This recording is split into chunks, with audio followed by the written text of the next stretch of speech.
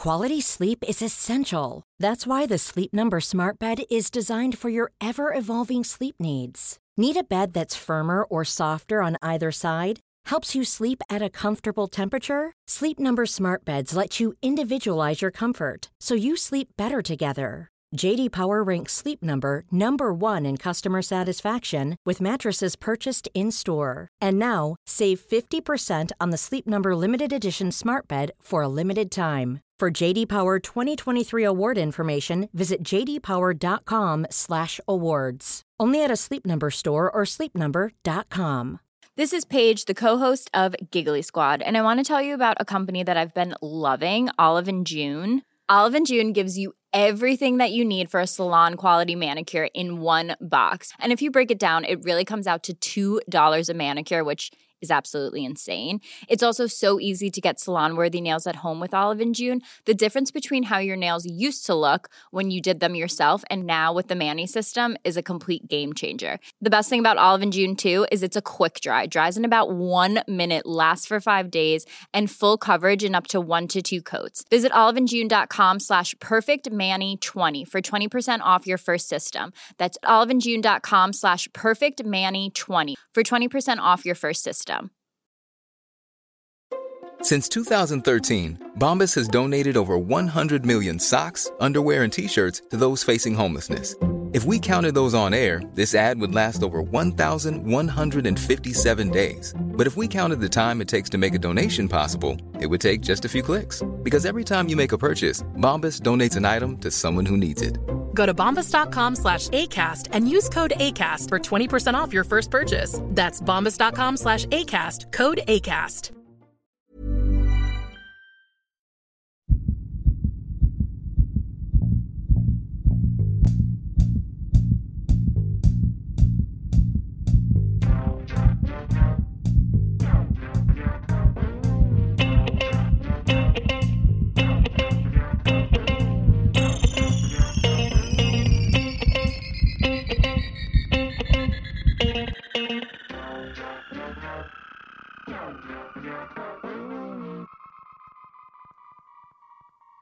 Welcome, everybody, to another episode of Dr. Matt and Dr. Mike's Medical Podcast. I'm Dr. Mike Todorovich. I am joined by the wide-jawed, laryngeal prominent, and hairy-chested Dr. Matthew Barton.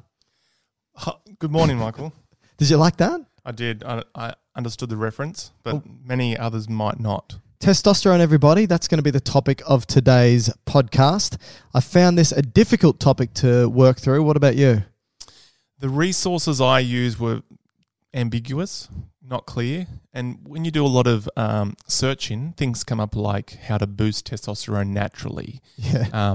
5 tips on using testosterone, how to get big biceps. And can I just say that when I put on my Instagram page, what questions do you have about testosterone? They were the biggest questions that I got as well. How can I naturally boost it?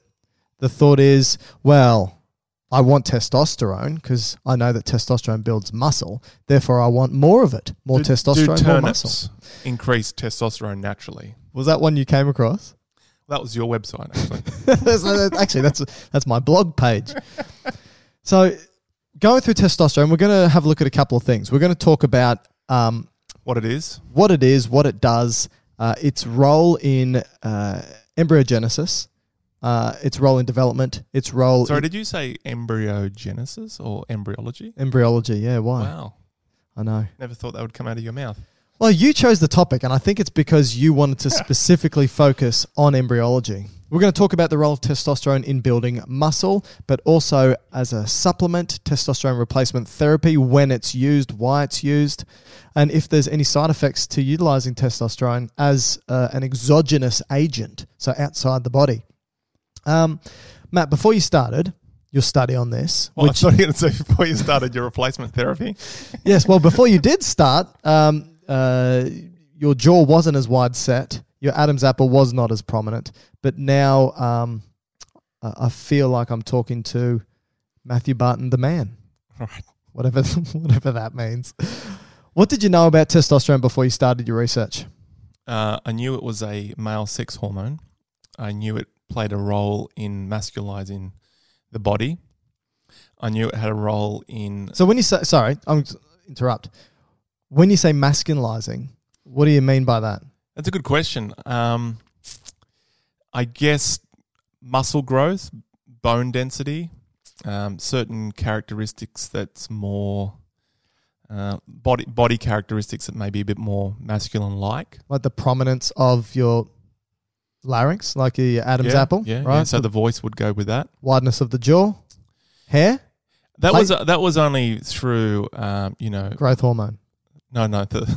How many things are you taking? The jaw. I had never really looked at that from a scientific standpoint, but just growing up, playing sports and so forth, you always heard, from talking to people that look at that bloke's jaw. He's on the TRT. That's right. The big T. Yeah. Which was my nickname in high school. But I never really knew whether that was a true thing or not. Yeah. Yeah. Well, I think that's more so probably growth hormone and its role on bone development post-closure, right? Possibly, anyway, yeah. Well, what else did you know? So masculinization. And it wasn't until I started to study embryology, which was during my PhD, part of teaching anatomy, that you then learn testosterone plays an important role in utero, particularly for sex determination, which we can talk about. But outside that, not a great deal, to be honest. Yeah, I would say that I was the same. I knew that testosterone built muscle. I knew that it was responsible, at least in part, for the secondary male sexual characteristics, like you outlined just before, but didn't know much else on top of that. Maybe aggression? Yeah, always used to think that people who would take testosterone as an anabolic steroid, so bodybuilders, powerlifters, things like that, gym junkies, that they would be prone to aggression. They get big, strong, and aggressive. And we might be able to discuss that a little bit in today's podcast. I was really interested. So I knew that testosterone was a steroid hormone, which means it's synthesized from cholesterol. But I was really interested to find out that cholesterol, as a starting product, as a precursor for steroid hormones, actually produces a whole bunch of hormones which are all fed into the same metabolic pathways. So, for example, if you start off with steroids, the steroid hormone, so you can start... When you hear steroids, though, you always think of anabolic steroids, don't you? You do. Yeah, you don't think of the other ones we're about to mention. That's actually a good point, because even students do that as well. So you say steroids, they think growth hormones, they think things that are pro-growth. The thing about a steroid is that it's just fat soluble. It's made from cholesterol. It jumps through a plasma membrane and has its effect on the DNA. That's probably the only thing that is consistent amongst steroids, not their activity or mechanism of action. There's steroids out there that don't promote growth. And, like aldosterone and cortisol and things like that, they don't necessarily promote protein synthesis. But you could be fair by saying a steroid, because it is fat soluble, and like you said, it can go straight through the cell. It doesn't have to act on a receptor on the cell membrane. It can therefore go straight into the nucleus of the cell and impact the way that the genes are expressed. That would be fairly safe to say, would you think? Yeah, I would say that is the only thing that is consistent amongst steroids. Yeah. So when we look at the steroids, different types of steroids that are made, do you think it's useful that we can just put them quickly in a category and then we'll focus on testosterone? Yeah, okay, good idea. All right, so do you want me to start? Sure. So if we begin with cholesterol... So that's the starting point. That's the starting point. What you'll find is that a cholesterol molecule can go down a pathway where it can turn from cholesterol into something called pregnenolone.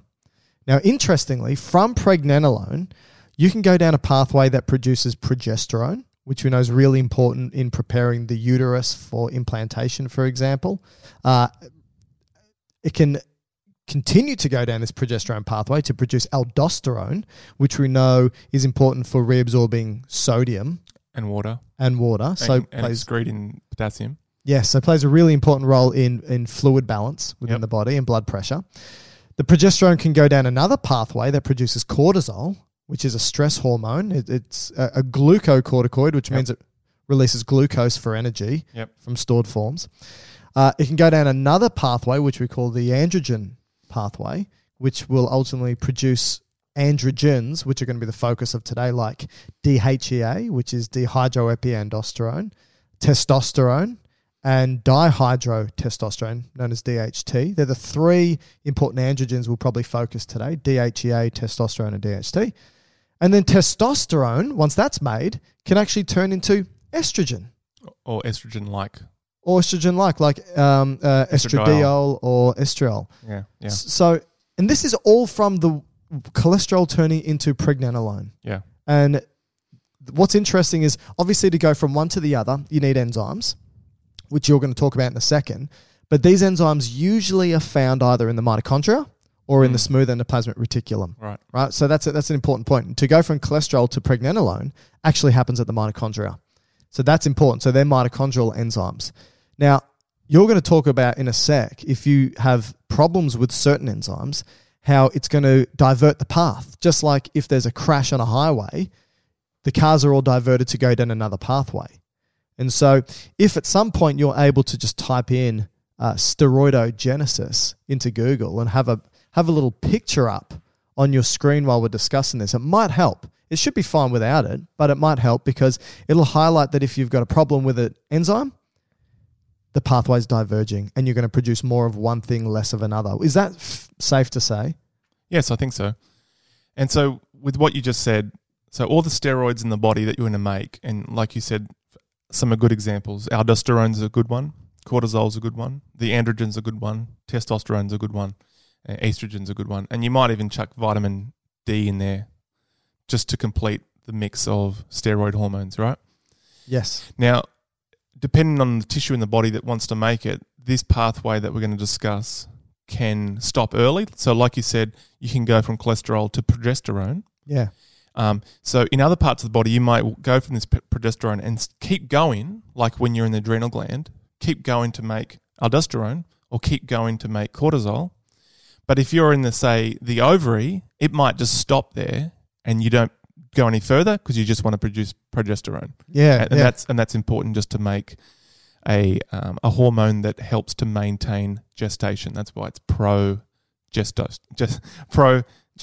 Yeah. Progestation. It's a good point. So different tissues are going to push this process of steroidogenesis down different pathways. Yeah. And the only reason why that's the case is simply because the expression of the enzymes will be higher or lower. That's all it's going to really be. So all the products are there to be able to produce everything. So it doesn't matter what tissue you're in. If you've got cholesterol and then pregnenolone, you can create cortisol, aldosterone, testosterone, estrogen, for example, progesterone.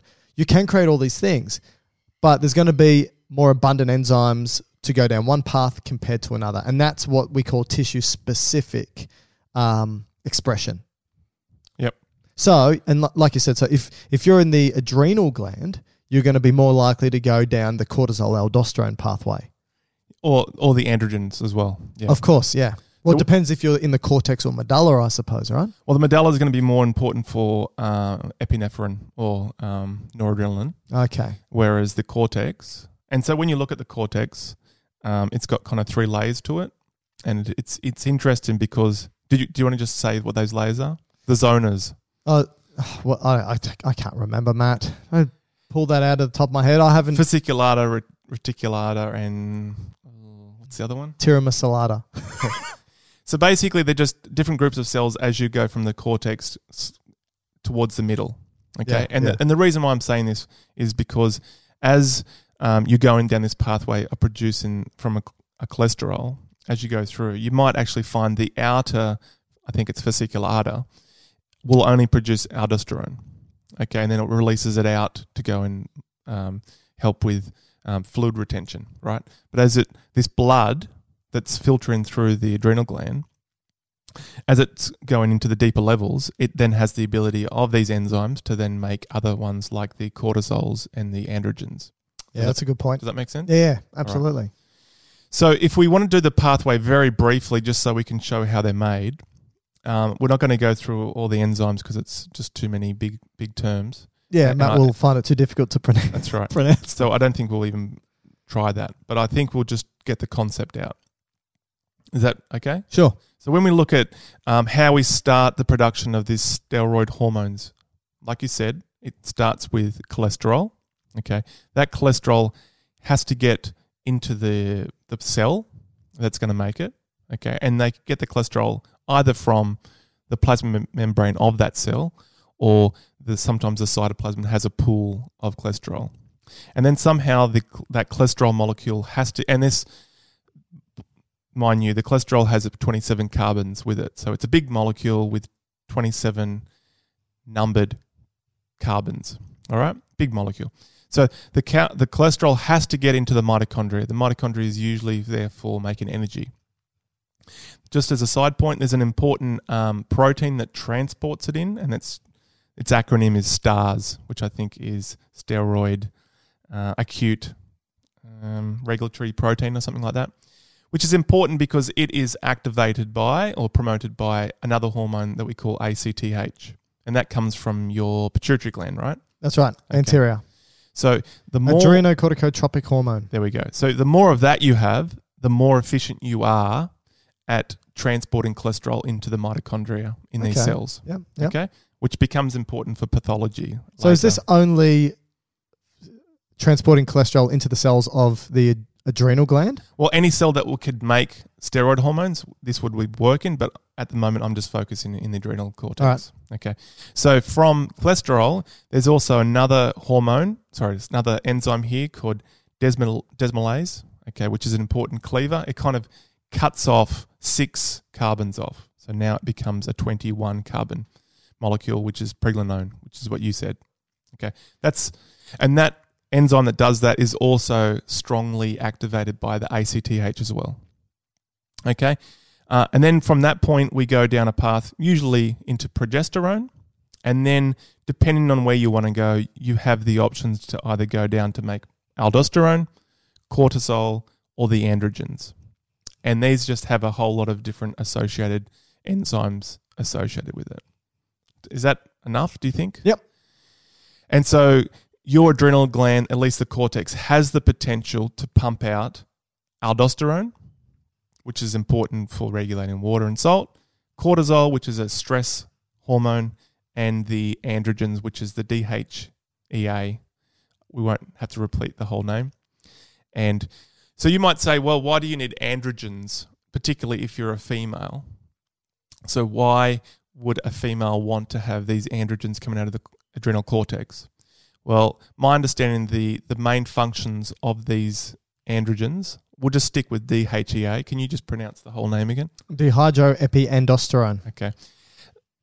It seems that these hormones in minute amounts will produce the growth of hair for females in certain regions, pubic hair and axillary hair under the armpit, and increase libido to some extent. Okay. But they are masculinizing hormones, the androgens, but they're so minute in number in comparison to testosterone, they're not going to have a huge masculizing effect to the female body. Okay? Whereas in the male body, testosterone is so much more profound. Okay? Is there anything else you think is important at this point? Nope. Okay, so did you want me to quickly just say what happens if there's a dysfunction just with the adrenal cortex to cause disease? No, because I think the focus is going to be testosterone, right? Okay. So do you think... Well, I'll just say with the androgens, because the androgens still have a masculizing effect like testosterone for the... The androgens? The androgens, yeah. The androgens are testosterone, aren't they? Yeah. But the androgens from the adrenal cortex that I just mentioned, like the DHEA, if they're in excessive amounts, they can have a negative effect on the masculizing effect of the body. Okay. So there is the most common adrenal cortex dysfunction is from an enzyme called 21-hydroxylase. And all I'll say is that is a step from progesterone going down the path to produce aldosterone, okay, but also to produce cortisol. Now, this is dysfunctional, let's say congenitally, so it is switched off. It doesn't work, okay, which means for that baby, for instance, it's not going to produce cortisol or aldosterone. Now, what the body will do is it sense in, well, there's no cortisol in the body, so that cortisol doesn't go back up to the brain to negatively feedback and tell the ACTH to turn off. So it actually turns it on. So what did we say at the start ACTH is important for? It's important for the production of androgens. Correct. So what would happen is the ACTH just switches on dramatically. But because you've got that broken enzyme, you can't, even though you're processing way more cholesterol, you're not making that cholesterol into aldosterone or cortisol anymore. It's diverted down the wrong path. It goes down the androgen line. So what happens? Detour. That's right. So what happens is now that baby is exposed to high amounts of androgens. So there's going to be a change in the masculinization of the body, but also because you haven't got aldosterone, you're not going to reabsorb salt or water, so you're going to have hypotension, and you've got a cortisol issue, so you're going to have hypoglycemia. And so this by far is the most common adrenal cortex. What's the phenotype of the? Yeah, how do they present? What do they look like? So, for example, phenotypically, are they female? Phenotypically, are they male? Because they push down an androgenic pathway? I think the only difference is in the female phenotype that they're more masculinized, so they might have more facial hair, but they may present with issues later on when they hit puberty. But otherwise, I don't think there's a dramatic effect outside that, particularly if it's a male phenotype. So the biggest effect isn't the increase in androgens, but probably the decrease in the corticoids, the mineralocorticoids and the glucocorticoids, cortisol and aldosterone. That's what I'm led to believe, yeah. Okay, interesting. And so that's the effect of producing from cholesterol to those three different steroids. But now we're going to focus predominantly on testosterone. Yeah, 20 minutes into the podcast, we're going to start talking about the topic, which is testosterone. I think it's important, though. I find it interesting, this pathway. Well, the reason why I'm saying this is because in the testes, which is really the only part, or at least 95% of testosterone made in the male is coming from the testes only. Hence its name? Yep. What came first, testosterone or testes? It would have been testes, obviously. Testosterone is named after testes. So testi or testo is from testicle. Yeah. Sterone, I think, has a combination of sterol and ketone. Yeah. That's the chemical structure of it. To highlight, it's a steroid. Yeah. So the steroid produced by the testes is testosterone.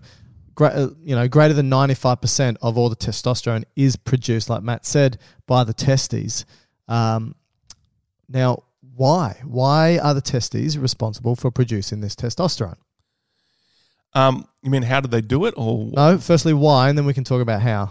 Just generally, why? Why do we need testosterone produced by the testes? Oh, okay. So there's different points along the maturation of the, let's say, the masculinizing male.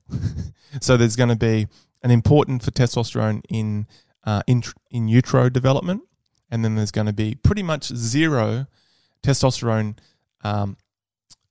shortly after birth to puberty. Yeah, that's right. So it just flatlines. So there's pretty much zero testosterone up to the point of 10, 12 years of age. And then it starts to spike. And then you get your biggest spike going into puberty, and then you kind of level out into adulthood. And then as you hit about 40, I think you drop about 1% each year. So you were saying that in utero, the testosterone production of the testes is most important for the masculinizing effects of the developing embryo. Sexual determination. So sexual determination, but then, sexual determination, and we'll get to the details of that in a sec. Then not much from birth, not much until puberty. Then puberty, it spikes up, and two important roles in masculinization and sperm production, right? So you would say that these are the two main reasons why testosterone is produced by the testes, is because the testes also produce sperm in a process known as spermatogenesis.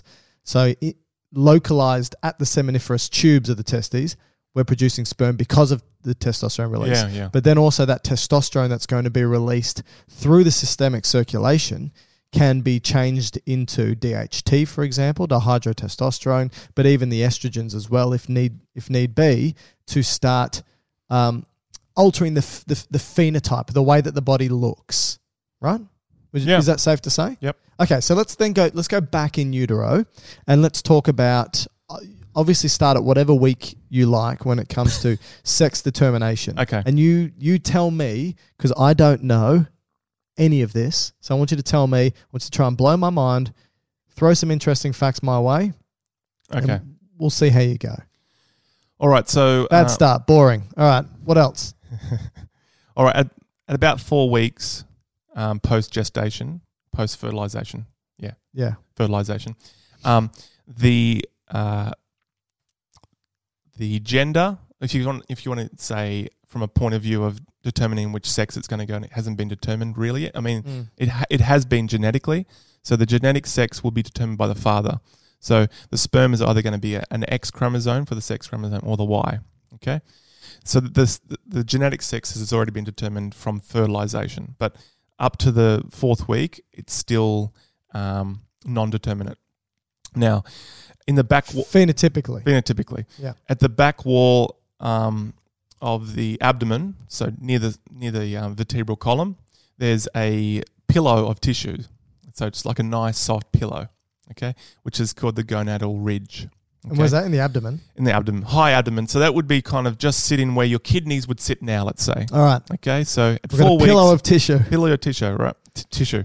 Now, what is important at one of the first steps is if there is a Y chromosome and if this gene turns on, there is a number of genes, but I'll just give you the most important one that we're aware of at the moment. So genetic male's XY, genetic female XX. XX. All right, go on. So if there is a Y chromosome, there is a gene that turns on at about the 4th week, possibly a bit earlier, which is the sex determining region of the Y chromosome. Okay, it will send signals to that pillow of tissue that will differentiate a type of cell called a Sertoli cell. Yep. Okay. Now this Sertoli cell will straight away produce a hormone which is important, which I'll explain in a second, called MIF or Müllerian inhibiting factor. Sometimes hormone as well, say MIH or MIF. Okay. Now, at about the same time as this Sertoli cell differentiation is occurring in that pillow of tissues, you have your germal cells migrating into the pillow. Okay. So these will ultimately turn into the gonads. Correct. All So right. these are germal cells that will either produce oocytes or spermatocytes. So sperm-like cells or Ovum. That's right. But as they're embedded into the pillow, because the Sertoli cells have been differentiated by that SRY gene, okay, the germal cells will then differentiate into a spermatogonia. Okay. Does it make sense? Okay, so this is my recap from my brain. Okay. Right? So you correct me. Yep. If it's if this embryo is XY chromosomally, the Y chromosome will have an SRY gene, which will produce Sertoli cells. It will send a factor that will differentiate some of those pillow cells into Sertoli cells. Yeah. These Sertoli cells will then have an effect which promotes the production of the gonads, which at the moment are undetermined to be basically to produce ova or to produce sperm. Doesn't know what it's going to do yet, but now the Sertoli cells sends a signal and says you're going to be producing sperm ultimately. Yeah. Okay. Yep. And so at a similar time, again, we're probably looking at around the 6th week. What's going to happen from the mother is she's going to start producing something from her developing placenta. I guess you can argue who owns the placenta, the fetus or the mother. What do you think? A bit of both. Probably coming more from the developing fertilized egg, really. Did you know the placenta is produced primarily from a rogue virus that was incorporated into the mother's genome millions of years ago? Really? Yeah. So it's what allowed us to move from egg into in utero placental animals. Placental, yeah. Right, yeah. So It's amazing, isn't it? yeah, a virus. Because what they did was they were doing genomic sequencing, and they go, this looks like a lot of the genetic material for the placenta is transcribing and activating a gene that looks a lot like HIV, a retrovirus. And they had a look and they said, oh wow, this is an old virus that's incorporated itself, and its activation of a number of genes that is associated with it results in the placenta. Wow. Cool, isn't it? Because previous to that, I'm not saying it happens from a linear point of view in this way, but a link in kind of between the the mammals who have a placenta, and the egg-laying animals being Monotremes? it would be the monotremes, which is an egg-laying animal. Mammal. Is it a mammal? An egg-laying it mammal. would be. Yeah. But they're very immature when they're hatched, and then they have to go up to get the milk and sit in the pouch. Yeah, that's right. So it would be that link between those two, I'd imagine. Now, so what's the hormone that's coming from the placenta? It's also the hormone that will make a female morning sick and also register on the pregnancy test. HCG? Yeah, so HCG. Human chorionic gonadotropin? Brilliant. Ah, yes. So that will then also go to that pillow of cells, but there's another group of pillows of cells in that pillow, which are like mesodermal cells, which are connective tissue-like cells, kind of like fibroblasts. This HCG will differentiate those into Leydig cells. Okay, wait a minute. I would assume that regardless of the XY or XX chromosome, the placenta is going to release HCG to those pillow cells. Yep. Leydig cells, as far as I'm aware, are testis specific. It's a good question. So is it because it must be it does it because the Sertoli cells are now present? It's probably a good guesstimation. I'm Okay. not sure, but that's a good one. Thanks, mate. So now the Leydig cells are differentiated. So you don't know everything about embryology? Definitely not. And probably a lot of this is still unknown. Okay, that's your way of getting out of it. So this is about the 9th week now. So the Leydig cells are now become active, and they are going to start to produce testosterone. So 2 cell types now, Leydig and Sertoli, Yep. which will become important shortly. Correct. Well, they're important now, but Yep. they'll be even more important shortly. So I'll explain now what these 2 important hormonal releases are for now. So you have the Müllerian inhibiting factor, which from is Sertoli, and you have the testosterone. from Leydig. Yep. Right. So outside the pillow, which is the developing gonad, okay, there's 2 ductal system that goes. I've down. never had my gonads be referred to as developing pillows. Well, I'm not comfortable with that, Matt. Okay, I can either stick with pillow or gonad. Let's say gonads now. Oh, gonads now. Go gonads. Go gonads. Okay, so on either side of the gonads, because there's going to be 2 on either side of the vertebral column. What? There's these 2 ductal systems that are running down parallel to each other, right next to the gonad, all the way down to where your, at this point, this is your favorite bit of anatomy, the cloaca, but this is going down to, where your urethra will be now. All right. Okay? One pipe. Is it my ureters? I'm going to get to that. Oh, sorry. Okay. One is going to be the Müllerian duct. One is the Wolffian duct. Okay? All right. I vaguely remember this from a previous discussion. Now, the Müllerian, because you're secreting from the Sertoli cell inhibiting factor, that duct would just cancel out. It will just disappear, apoptose. Okay. And degrade. And degrade. The Müllerian degrades. Correct. So we're left with the Wolffian. Correct. All right. So the Müllerian duct would essentially, if you didn't have that factor, it would have produced a uterus, fallopian tube, cervix, upper vagina. And what was the factor? Müllerian inhibiting factor. Coming from Sertoli. Correct. Okay, cool. Okay. Whereas the testosterone will go to the Wolffian duct and make it more hyperplastic. So make it more. So one promotes one, the other inhibits the other. Correct. So you get this like synergistic effect. Right. Okay. So Can I just quickly say, in females, obviously no Leydig, no testosterone. Is estrogen a selector in the opposite way? No, nothing, because you don't have this. Yeah. Okay, so you don't have the MIF and you don't have the testosterone. So your Wolffian ducts will just degenerate because there's no testosterone to hold them there. Gotcha. So they're gone, and you got no MIF to degenerate the Müllerian duct. So it's basically default. By default, yeah. So Wolffian by default. Müllerian by default. Wolffian by It needs testosterone. It needs testosterone, so it needs to be activated. So if there are defects in these pathways, default is female is the genetic is the phenotypic default. Yeah, and that's why when I said at the start with those enzymatic dysfunctions, you're not going to have a problem with the sex of the female because that will just develop by default, whereas the male, there's potential problems from those enzymes not being present or working. Okay, cool. Okay.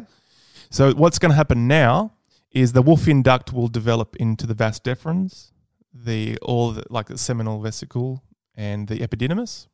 Okay, and then what the testosterone is going to do at this point from 9 weeks onwards is also really upregulate some enzymes that's important for producing more testosterone. Okay, and then they're also going to go down the path of producing more DHT, which seems to have a more profound effect in this case, in utero, on the external genitalia. So as it's developing DHT, which is made from testosterone through an enzyme called 5-alpha reductase, produces the external genitalia, or just the genitalia, particularly the penis and prostate. Yeah, but it also plays an important role for the testes to descend. So is there an issue with 5-alpha reductase enzyme congenital? Probably. Issues? I didn't look into that, but I'd imagine so. Yeah. Okay. Yep. Is there anything else? I think that's good. Okay, so this is then up until, so basically the take-home message here is that we've got 2 cell types that have been produced, Sertoli and Leydig, which are both sitting within the gonads of what's now a phenotypic male. Yeah. Right? Or at least the Leydig cells are producing testosterone, which is important. And this is now obviously further enhancing the male phenotype. Yeah. And just to touch on your question that you said about is estrogen important for sexual determination at this point? Yeah. It appears not, because they even found that in a normal developed female, that if there is faulty estrogen receptors, or they've got a problem with an enzyme that makes estrogen from testosterone, which is aromatase. Yeah. So if that enzyme's faulty, or the estrogen receptor's faulty, the female will still develop perceivably fine. Because it's a default phenotype? Right. Yep. This is But if there is problems with the testosterone receptors or the enzymes, then for the phenotype to go down a more masculine pathway would be disrupted.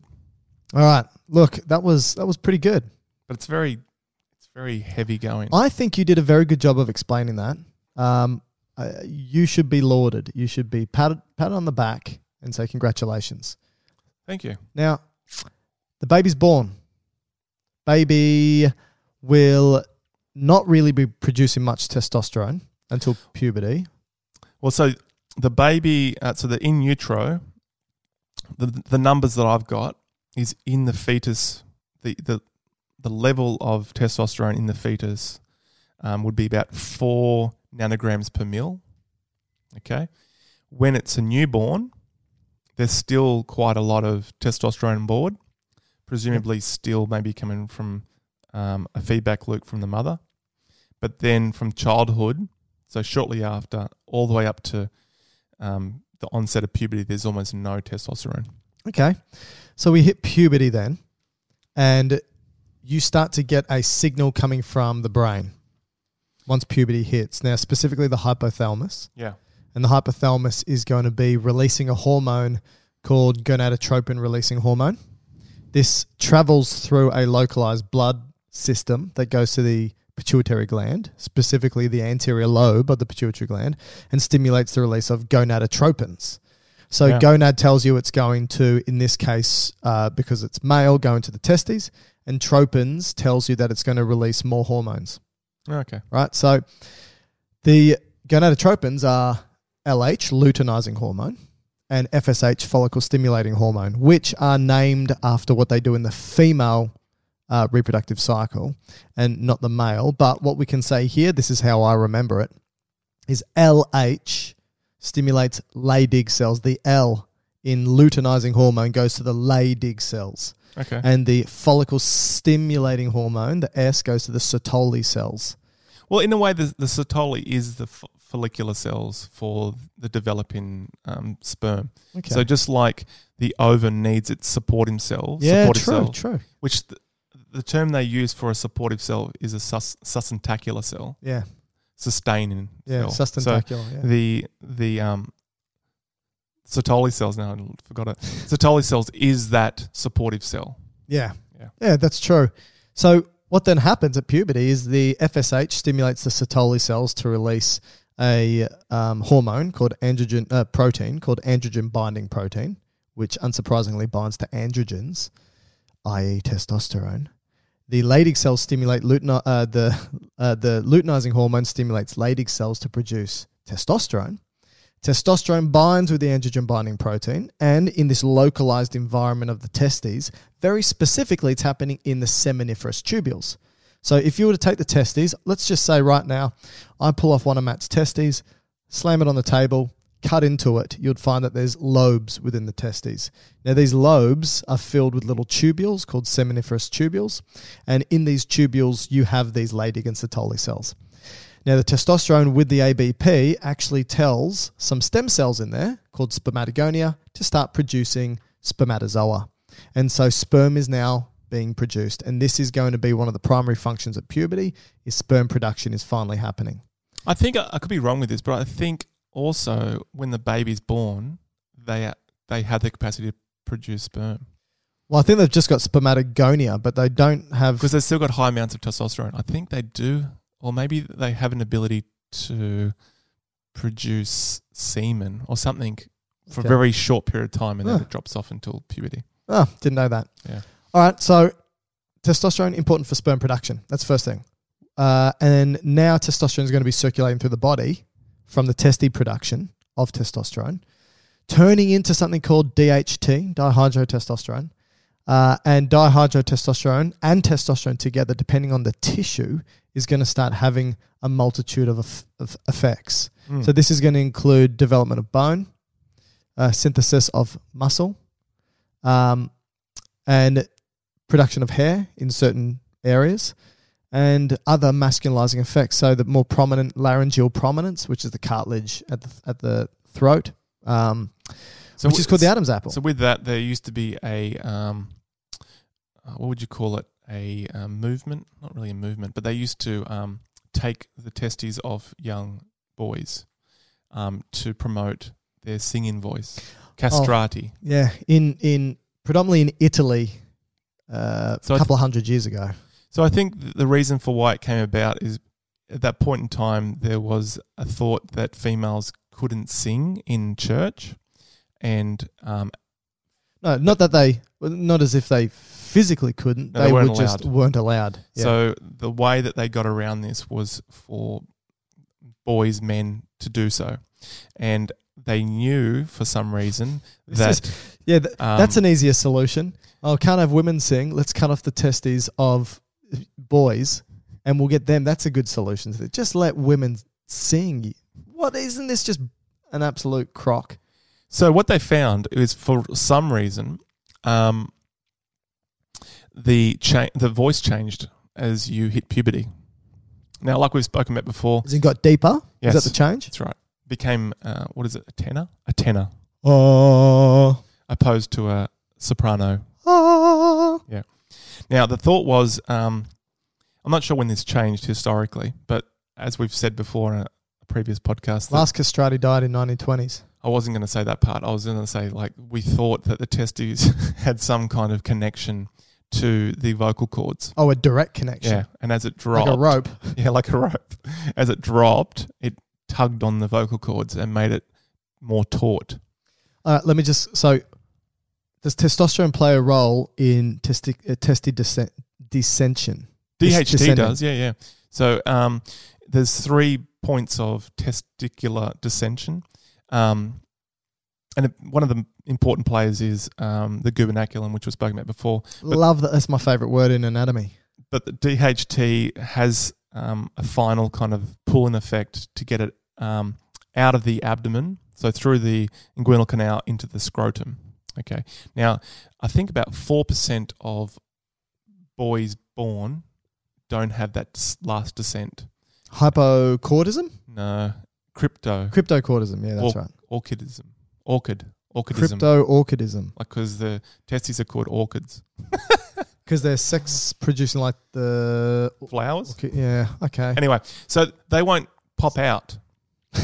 And so that can actually lead to sterility. Yeah. Because, as we've said before, you need a good temperature to produce sperm. And so if they stay up there, the cells, the germinal cells could potentially become sterile. So, and there seems to be also an association with that condition and testicular cancer later on. So DHT is the most prominent testosterone-based hormone that For descent of testes. Okay. Yeah. Anyway, so back to the vocal cords. Oh, sorry. Yes. There seems to be two parts of the vocal cord, and there's a more of a membranous part of the cord that seems to have a greater effect, or testosterone has a greater effect on it, and that gives the voice agility, apparently. And so if you remove the testes before puberty hit, that cord part was maintained, and so the voice of the boy would be maintained, more agile. But this kind of goes. This goes. So they were said to have angelic voices, and it was, I think, in the 17th, 18th century. I could have this slightly wrong. Yeah. But up to 4,000 boys per year in Italy would be castrated for this. They became celebrities. That's how much they were prized for their voice. Yeah, I don't know if fame is worth that. Well, apparently they still had a degree of sex drive, and they could still get an erection. Obviously, they were sterile; they couldn't reproduce, but they could still perform a sexual. So, can I say why that's the case? So testosterone is important for the production of an erection because testosterone can promote nitric oxide release from the endothelial tissue at the testes, which promotes blood flow and more blood, not testes, at the penis, more blood flow in the penis occludes the venous drainage, and then you get the erection. Now, the thing is this, you can still get this nitric oxide release through visual stimulation and tactile stimulation.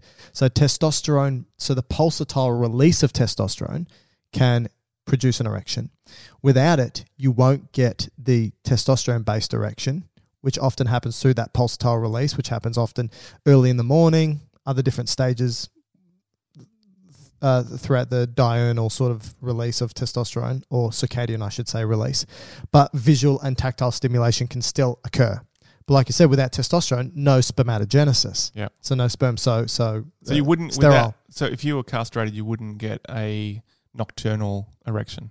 Correct. But you could get it through stimulation. Yes, that's right. Okay. So going back to the castrates, how they developed physically, because they had no testosterone, is that they put on more fat in their abdomen region and hips. Yeah. Okay. Yeah. Which is more the distribution of fat for female-like bodies. But they got really long limbs. So they got really long legs and really long arms. Why? Well, it's thought that most testosterone that is produced will be metabolized into estrogen. Now, I could have this wrong, but in males? In males, yeah. Okay. So what I've understood here is the closure of the long bones, which is the epiphyseal plate, okay, or the growth plate, needs to be converted from testosterone to estrogen to close it, okay?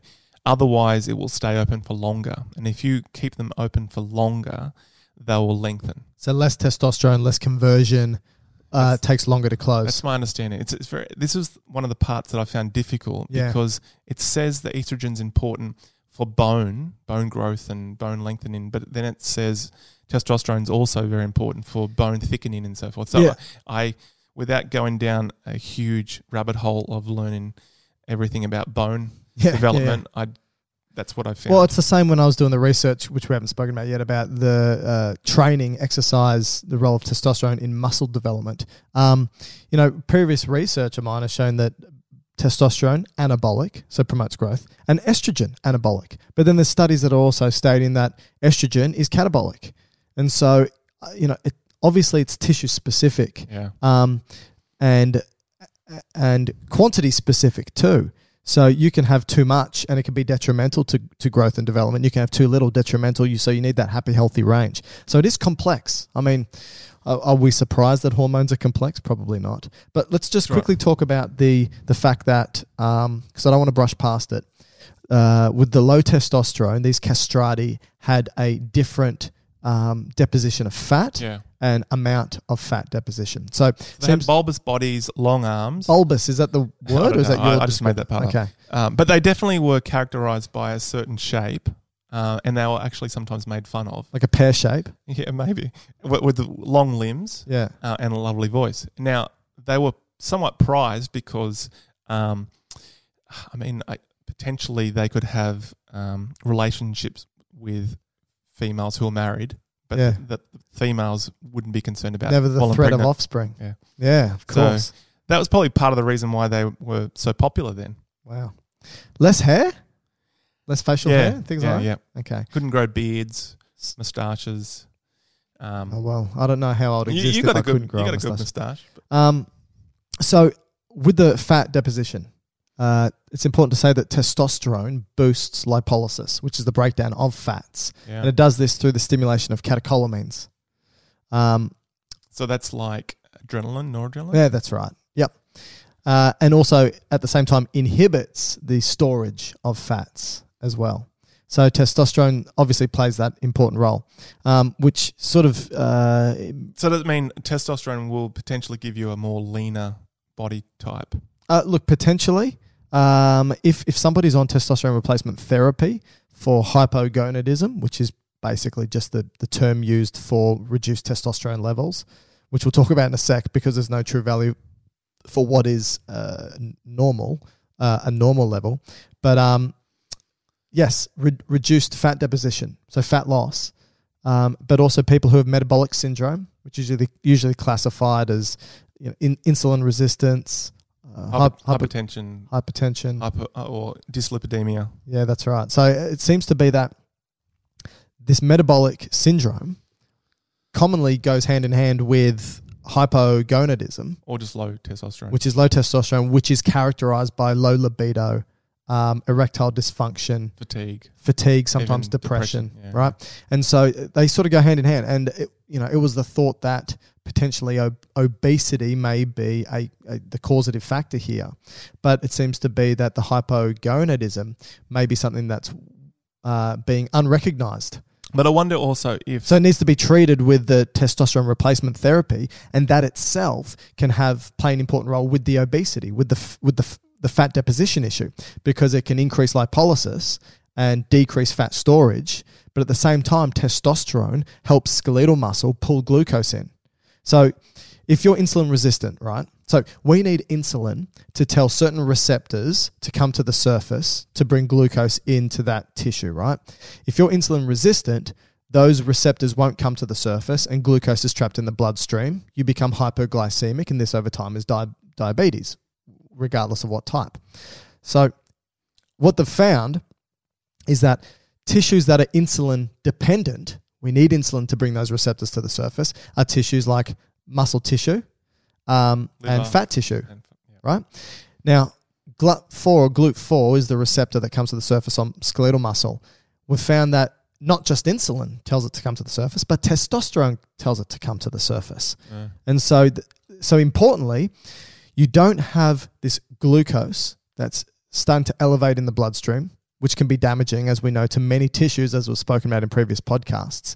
Testosterone promotes the breakdown of the fat, also promotes the utilization of the sugar in the muscle for energy, and so tends to be quite beneficial for metabolic syndrome and hypogonadism.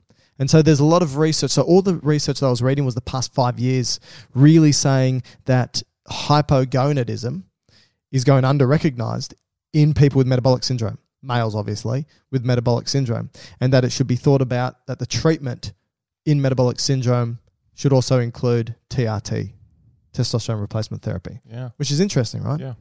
And an interesting point on that, from the testosterone that's made by males, the majority that's metabolized by fat will be metabolized into estrogen.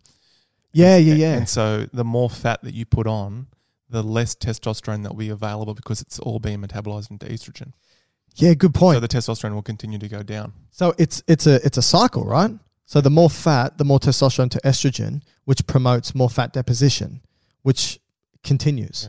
Yeah. It's a bit like the insulin desensitization in pre-diabetes. So when you become less reactionary to insulin, your tissue, you have higher glucose. Your liver tries to put this glucose into other sources like fat, but like fatty acids. So you start laying down more fat, but the exposure of higher fatty acids make you more insulin resistant. Yes. So you keep putting more fat on, and it just goes in this cycle until it really hits the fan. That's right.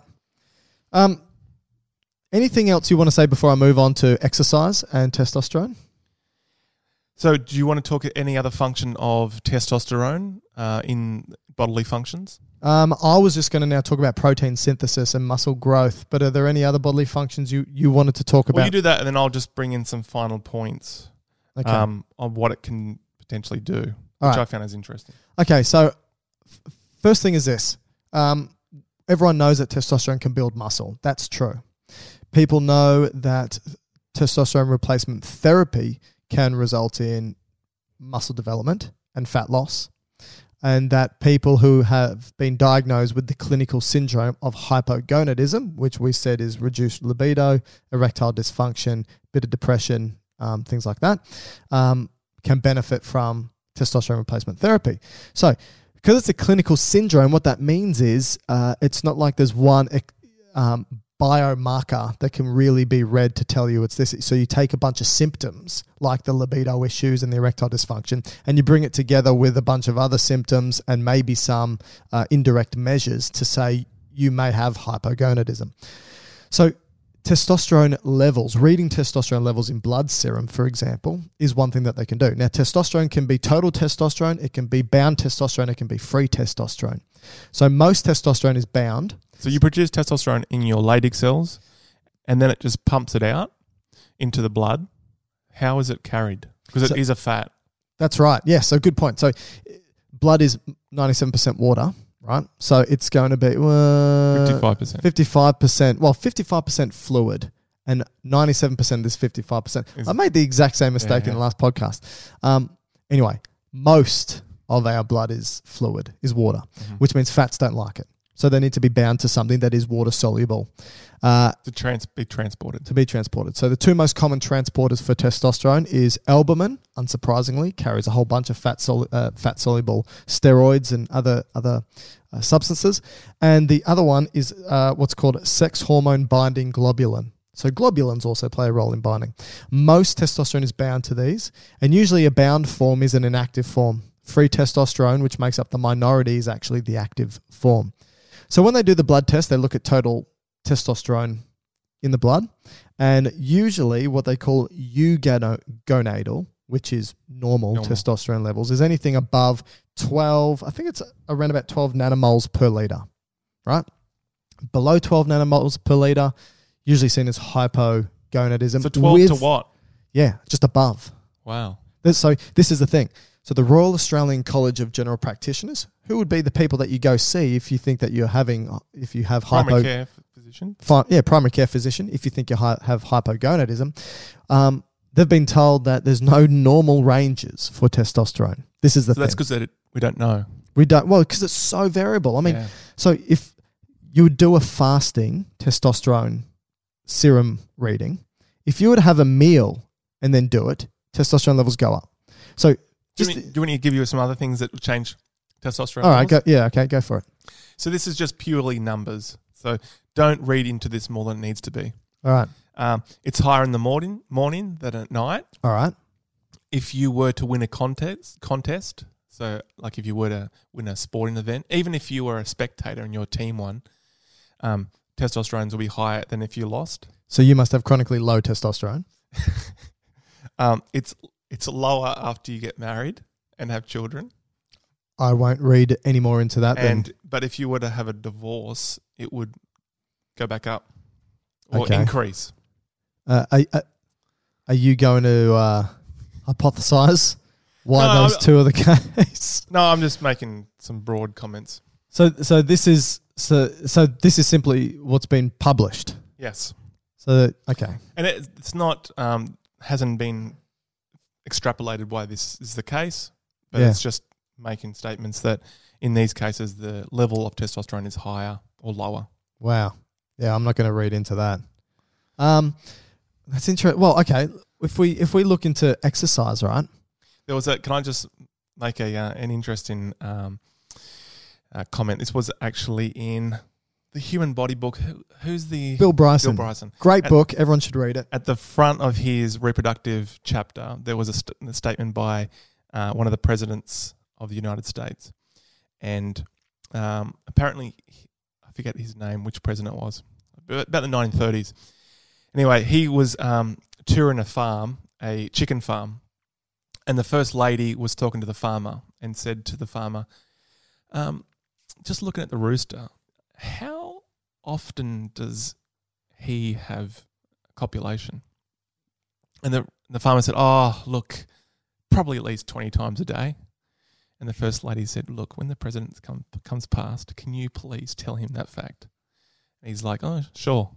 So the president came past and the farmer said, oh, by the way, your wife wanted me to tell you that a typical rooster will have copulation, intercourse, 20 times a day.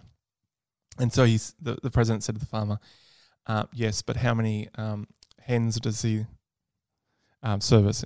And he said, oh, over 20, and said, please tell the first lady that fact. Oh, jeez. It's 1930s was a different time. My God. So that's in Bill Bryson's book? Yeah. It's a good book. A lot of good facts. Oh, it's brilliant. He's just such a good writer. Such a good writer, especially the human body. That's our bread and butter. I enjoyed reading that book. So exercise and testosterone. We're getting to it an hour into the podcast. So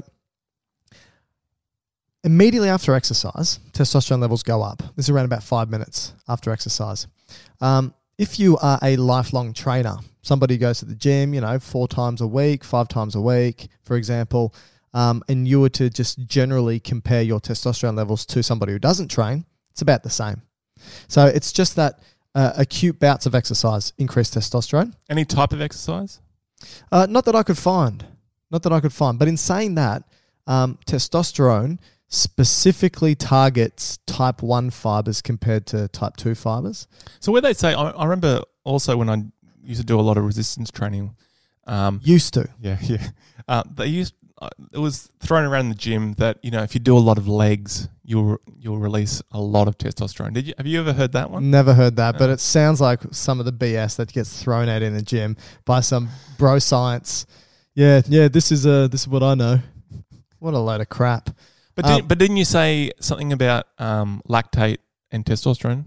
Yeah. Okay, give me 1 sec. Let me finish this point. So someone who trains often compared to someone who doesn't, same testosterone levels.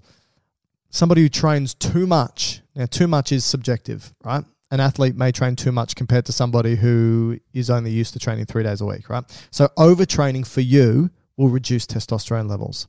So testosterone only increases acutely after. And the reason potentially why is because lactate, which we know is an end... Okay, so I'm going to say something that most people probably don't know. Lactate is an end product of glycolysis, regardless of anaerobic or aerobic. Okay. So whether you got air or oxygen, you don't have oxygen. Yeah. So everyone's been taught that start with glucose, end with pyruvate. That's glycolysis, right? Then pyruvate will jump into the mitochondria, turn into acetyl-CoA, jump into the Krebs cycle, produce a bunch of ATP, electron transport chain, 36 odd ATP molecules are produced. If you have oxygen. If you don't have oxygen and you need more ATP than oxygen present, then the pyruvate turns into lactic acid, and lactic acid accumulates, can jump out of the blood and can turn back into acetyl-CoA, turn back into pyruvate and then back into acetyl-CoA, blah, blah, blah, blah. All right. The end product of glycolysis, regardless of oxygen or not, is lactic acid. Well, I shouldn't say lactic acid, is lactate. And lactate can reversibly turn into pyruvate. So it's thought that lactate is produced, jumps into the mitochondria, turns back into pyruvate, and then turns into acetyl-CoA. That's the current metabolic theory. Is it thought that then if you go into lactate first, then if you have adequate amounts of oxygen, the next step is to make it into pyruvate? Correct. Okay, but if you don't, then it remains lactate. Okay. Correct. That's right. And so that's when you start. So exactly right. Seems to be that lactate, now this has only been confirmed in animal models, but lactate increases testosterone levels. after exercise. So maybe the increase in testosterone immediately after exercise is the reason why testosterone boosts up. And that would assume that it was more of a anaerobic type of exercise. Possibly. That's the assumption, but not necessarily, because you can get the boost in testosterone after going for a run, for example. Now, interestingly, testosterone increases muscle size, so hypertrophy. Now, hypertrophy is simply the increase in the cross-sectional area of a muscle, right? The size of it. Says nothing about strength. You can intuit or correlate strength, bigger muscle, stronger muscle. That makes sense. But testosterone actually doesn't increase your strength. That's important to say. It increases hypertrophy, which in turn may increase strength. Testosterone doesn't improve recovery. That's what a lot of people also say. Doesn't improve recovery. Doesn't improve exhaustion. So if you get exhausted after 5 minutes of lifting a particular weight, you're still going to get exhausted after 5 minutes of lifting weights with testosterone. Obviously, recovery, it does play a role because it promotes hypertrophy, and hypertrophy is part of the recovery process. So let me just clarify that point. What happens, the way testosterone seems to do it, is it seems to be that lactate's produced, stimulates testosterone by the Leydig cells at the testes, testosterone's floating through the bloodstream, and testosterone can increase amino acid utilization in the muscle to produce more contractile elements. This increases hypertrophy. Testosterone can tell the satellite cells of the muscle. So remember that muscle have multiple nuclei. Skeletal muscle I'm talking about, right? The muscle that's attached to bones, allows for you to move, do bench press, back squat, arm curls, things like that. They have a number of nuclei, but they're post-mitotic, so they can't make more copies of themselves. And to produce proteins, you need to tell those nuclei to transcribe DNA. What the testosterone does is it transcribes DNA into proteins. Great. Increases the utilization of amino acids to turn into proteins. Tells the satellite cells to turn into more nuclei of muscle to increase the transcriptional activity of the muscle to produce more proteins. So it's all about hypertrophy with testosterone. That's its activity when it comes to the benefits of training. All right. I said earlier that it's more specific for type 1 fibers compared to type 2. Do you know the difference between type 1 and type 2? Tell me. No idea whatsoever? Is this like fast versus slow twitch? Yeah, so what type of muscle do you think would be predominant in powerlifters, bodybuilders, things like that? Fast twitch. Yeah, so that's type 2. So glycolytic. Type 1 likes to use fatty acids, slow twitch, right? For some reason, testosterone seems to, the receptors on type 1 are more potently stimulated by testosterone. However, once you get really high levels of testosterone, like supraphysiological levels. You inject it. Yeah, that's right. What happens? It starts to favor type 1 and type 2. Oh, really? And so you get hypertrophic effects of both tissues, which is really interesting. Yeah. So the benefits are through hypertrophy. Okay. The detriments. So keep going. All right. So this is if you're doping. Yeah. Okay. Well, okay. So if you're doping, if someone's doping, I'm not targeting the listeners here. So when you say the detriments, you're referring to just high amounts of testosterone, or is supraphysiological? Okay. All right. Yeah. So endogenous testosterone that's produced by somebody without exogenously introducing. Now, taking testosterone orally means it has to go through the liver. Most of it's broken down. So testosterone is usually injected, or it's a transdermal patch. Oh, yeah. So it just jumps straight into the bloodstream, bypasses the liver, so it doesn't have to go through hepatic first pass, break it down, right? But I said that something like 12 nanomoles per liter is the amount of testosterone level.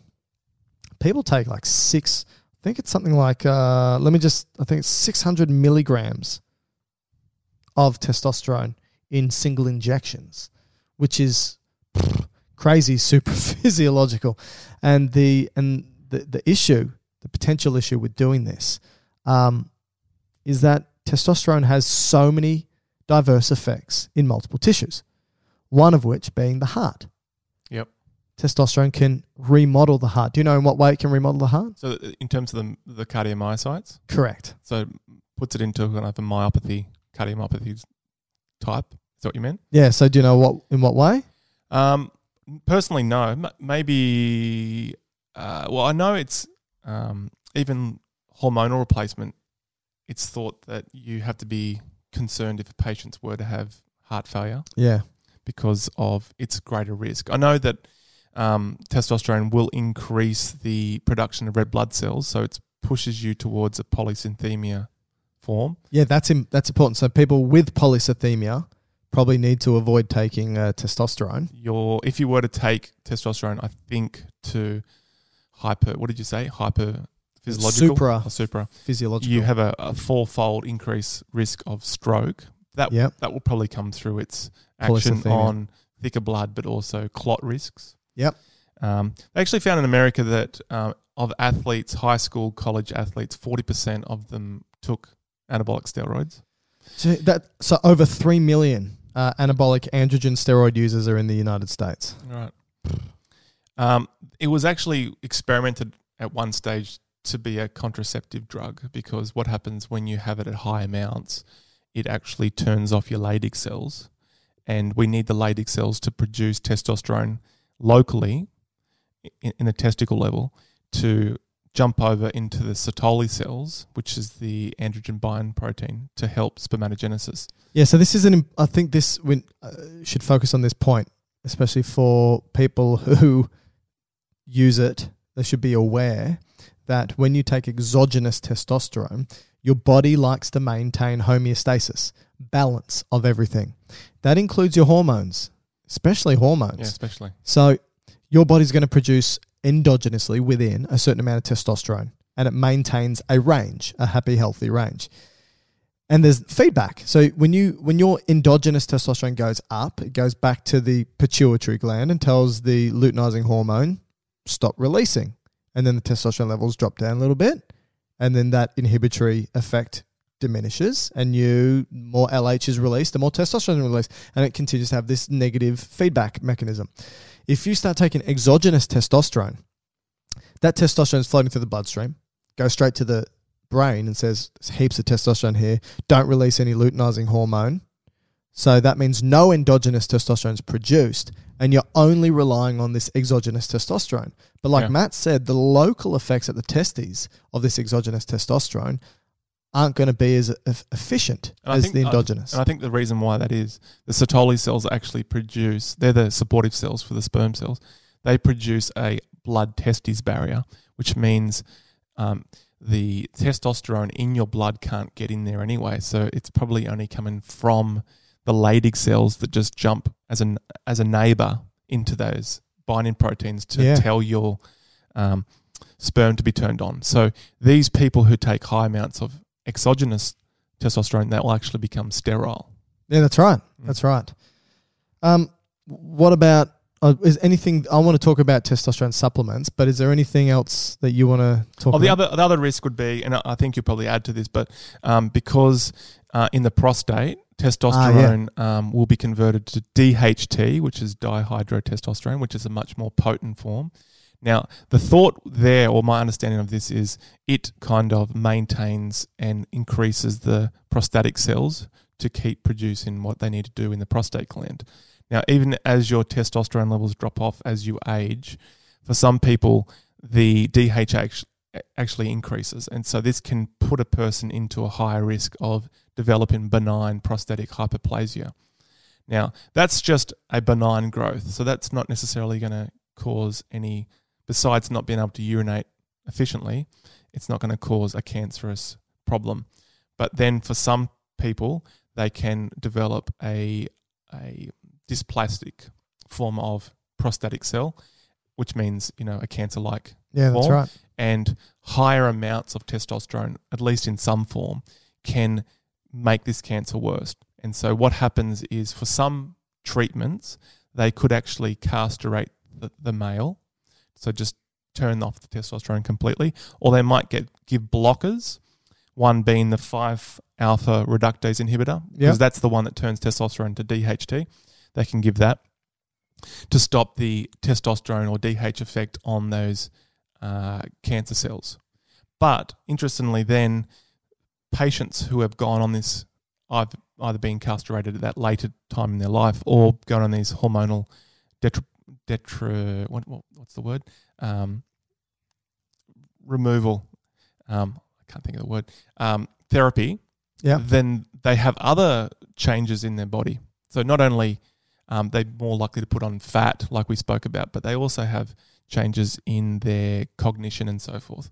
Oh, okay. From testosterone. The lack of. The lack of testosterone. Yeah. Wow, okay. And so did you want me to just mention one last thing? And this Sure. is kind of... Can I just quickly say, just to finish off the prostate point, is that people who... So one of the things that a GP or physician will look at when talking about testosterone replacement therapy is obviously not everyone is suitable. So people who have a history of prostate cancer or prostatic hyperplasia probably aren't suitable. People who have heart issues probably aren't suitable, so cardiovascular issues or risk of cardiovascular disease. People who already have blood issues, so polycythemia already. People who have liver issues, because obviously the testosterone will be metabolized by the liver. And so, there's an extra burden there anytime the liver needs to metabolize something added, right? So there are a number of scenarios in which people just should not be taking testosterone replacement or testosterone supplementation. But again, that conversation needs to be had with their physician. Yes, indeed. But one other thing I just did read on that is another aspect that makes it very difficult is you may have, quote unquote, a normal level of testosterone, but you may have the clinical effects or the side effects of not having enough.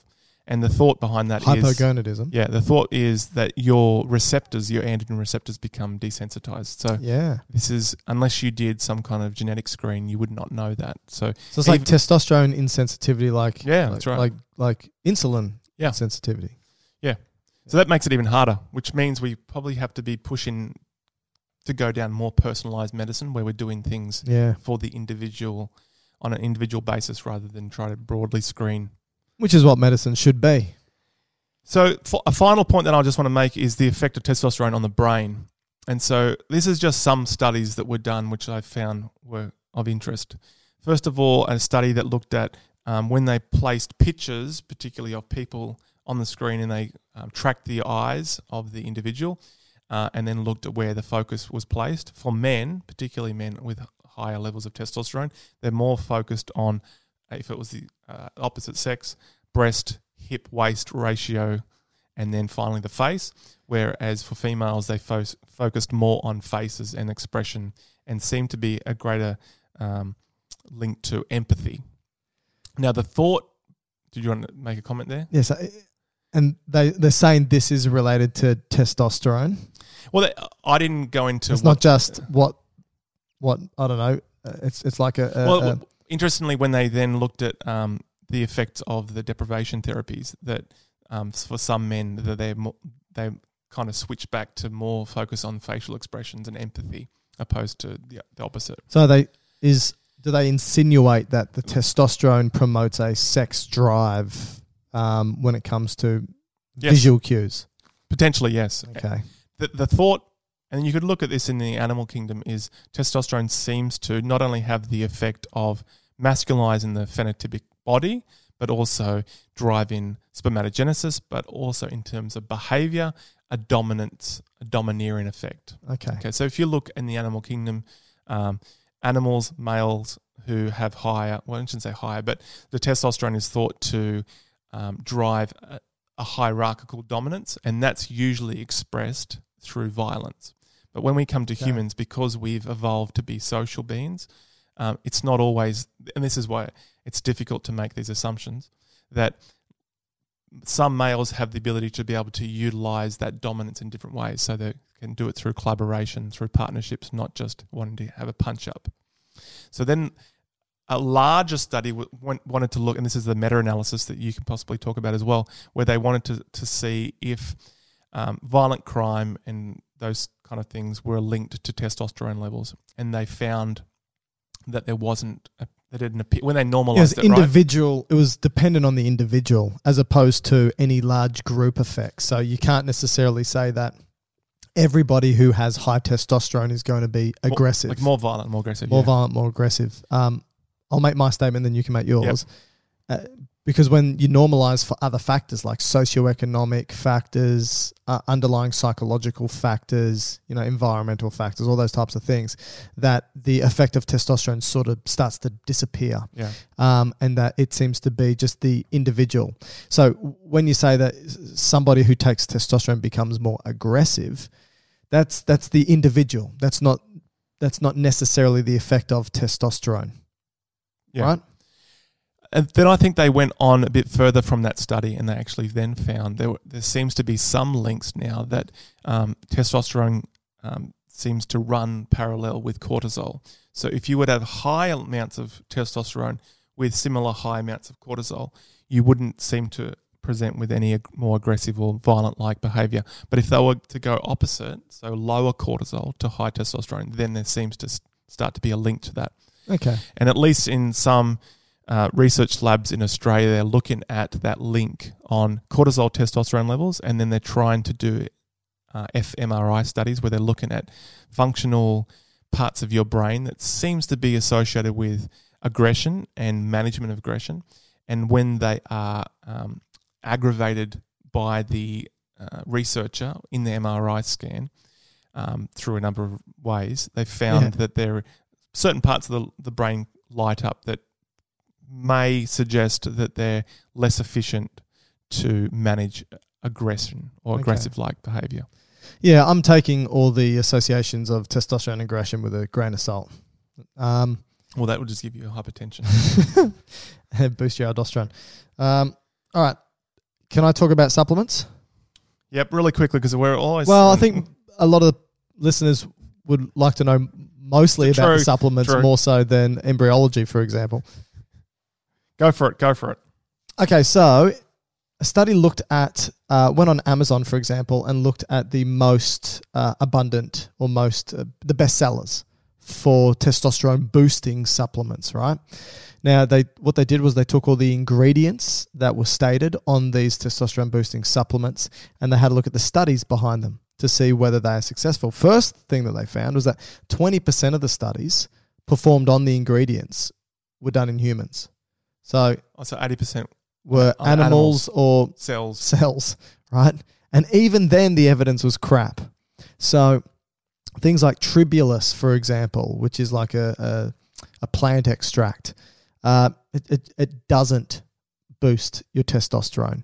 The evidence out there is really crappy. The evidence in humans is very, very poor. So it's a waste of money, in all honesty. And again, an important point. If testosterone doesn't necessarily cause prostate cancer, but there is a relationship between free testosterone, so unbound testosterone to albumin and that sex binding protein. Yep. That does increase your risk of prostate cancer. I think every increase of 50 picomoles per litre of free testosterone increases your risk by 10%. So, I wouldn't recommend buying those boosters online. Waste of money. That's the first thing, if that's what somebody's after. So when people ask me, is there a natural way to boost testosterone? My first, question in response would be, why do you want to boost testosterone?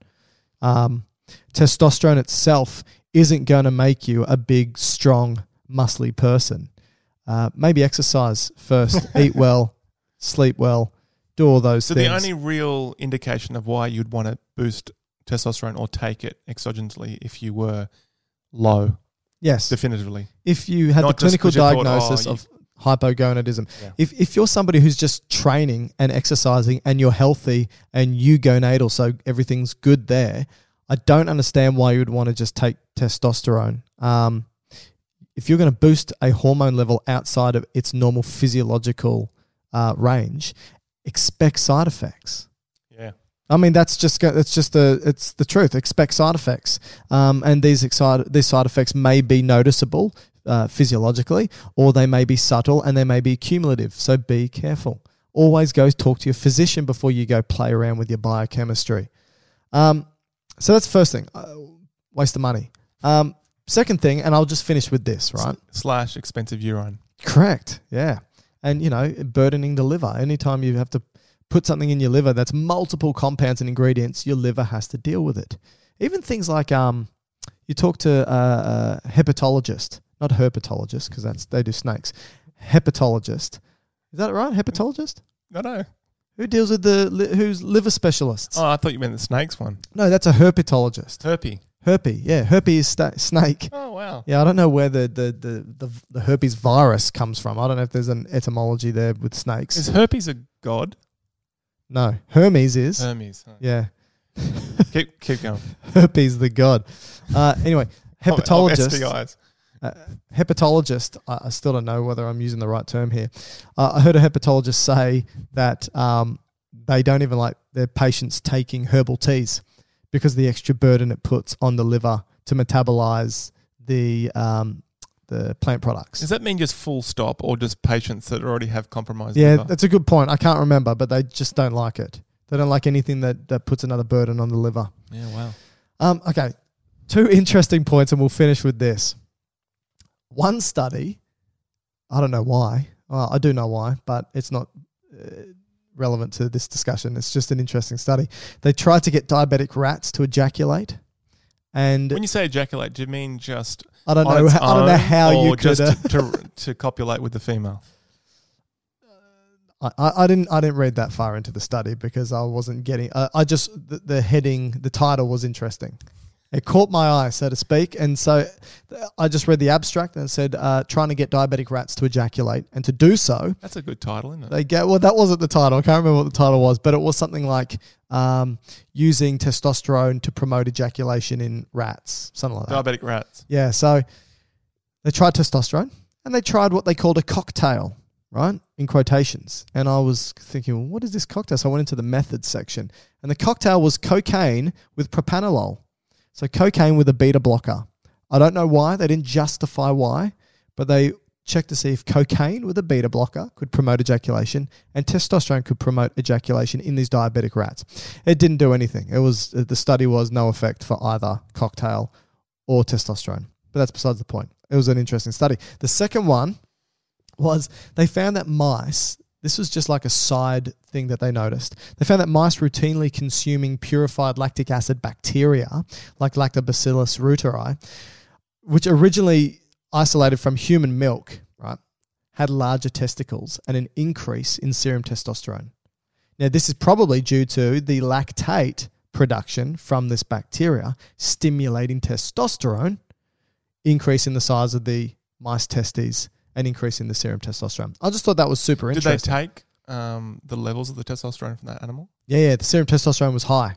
Right, so they had big testicles as well as high testosterone. That's right. Wow. And it seems to be from the microflora that they're ingesting, so from the probiotic that they're ingesting. Now, don't interpret this as though you need to go out, find lactate-producing bacteria, and it's going to boost. I know there's going to be people listening to this going, I'm going to go out and find some probiotics, and that's going to boost my... It's not going to happen. Stop doing it. Stop wasting your time. Probiotics are only beneficial for people with certain disorders like irritable bowel syndrome, certain types of colitis, certain types of inflammatory bowel diseases, and so forth. So don't waste your time. I'm done. Or if you have a diabetic rat that can't ejaculate. Look, that's a good place to finish. Matt, thank you. Thanks, Mike. See you, everyone. Planning for your next trip? Elevate your travel style with Quince. Quince has all the jet-setting essentials you'll want for your next getaway, like European linen, premium luggage options, buttery soft Italian leather bags, and so much more. And is all priced at 50 to 80% less than similar brands. Plus, Quince only works with factories that use safe and ethical manufacturing practices. Pack your bags with high-quality essentials you'll be wearing for vacations to come with Quince. Go to quince.com/pack for free shipping and 365-day returns. Mom deserves the best, and there's no better place to shop for Mother's Day than Whole Foods Market. They're your destination for unbeatable savings, from premium gifts to show-stopping flowers and irresistible desserts. Start by saving 33% with Prime on all body care and candles. Then get a 15-stem bunch of tulips for just $9.99 each with Prime. Round out Mom's menu with festive rosé, irresistible berry chantilly cake, and more special treats. Come celebrate Mother's Day at Whole Foods Market. Imagine the softest sheets you've ever felt. Now imagine them getting even softer over time. That's what you'll feel with Boll & Branch's organic cotton sheets. In a recent customer survey, 96% replied that Boll & Branch sheets get softer with every wash. Start getting your best night's sleep in these sheets that get softer and softer for years to come. Try their sheets with a 30-night guarantee. Plus, get 15% off your first order at bollandbranch.com. Code BUTTERY. Exclusions apply. See site for details.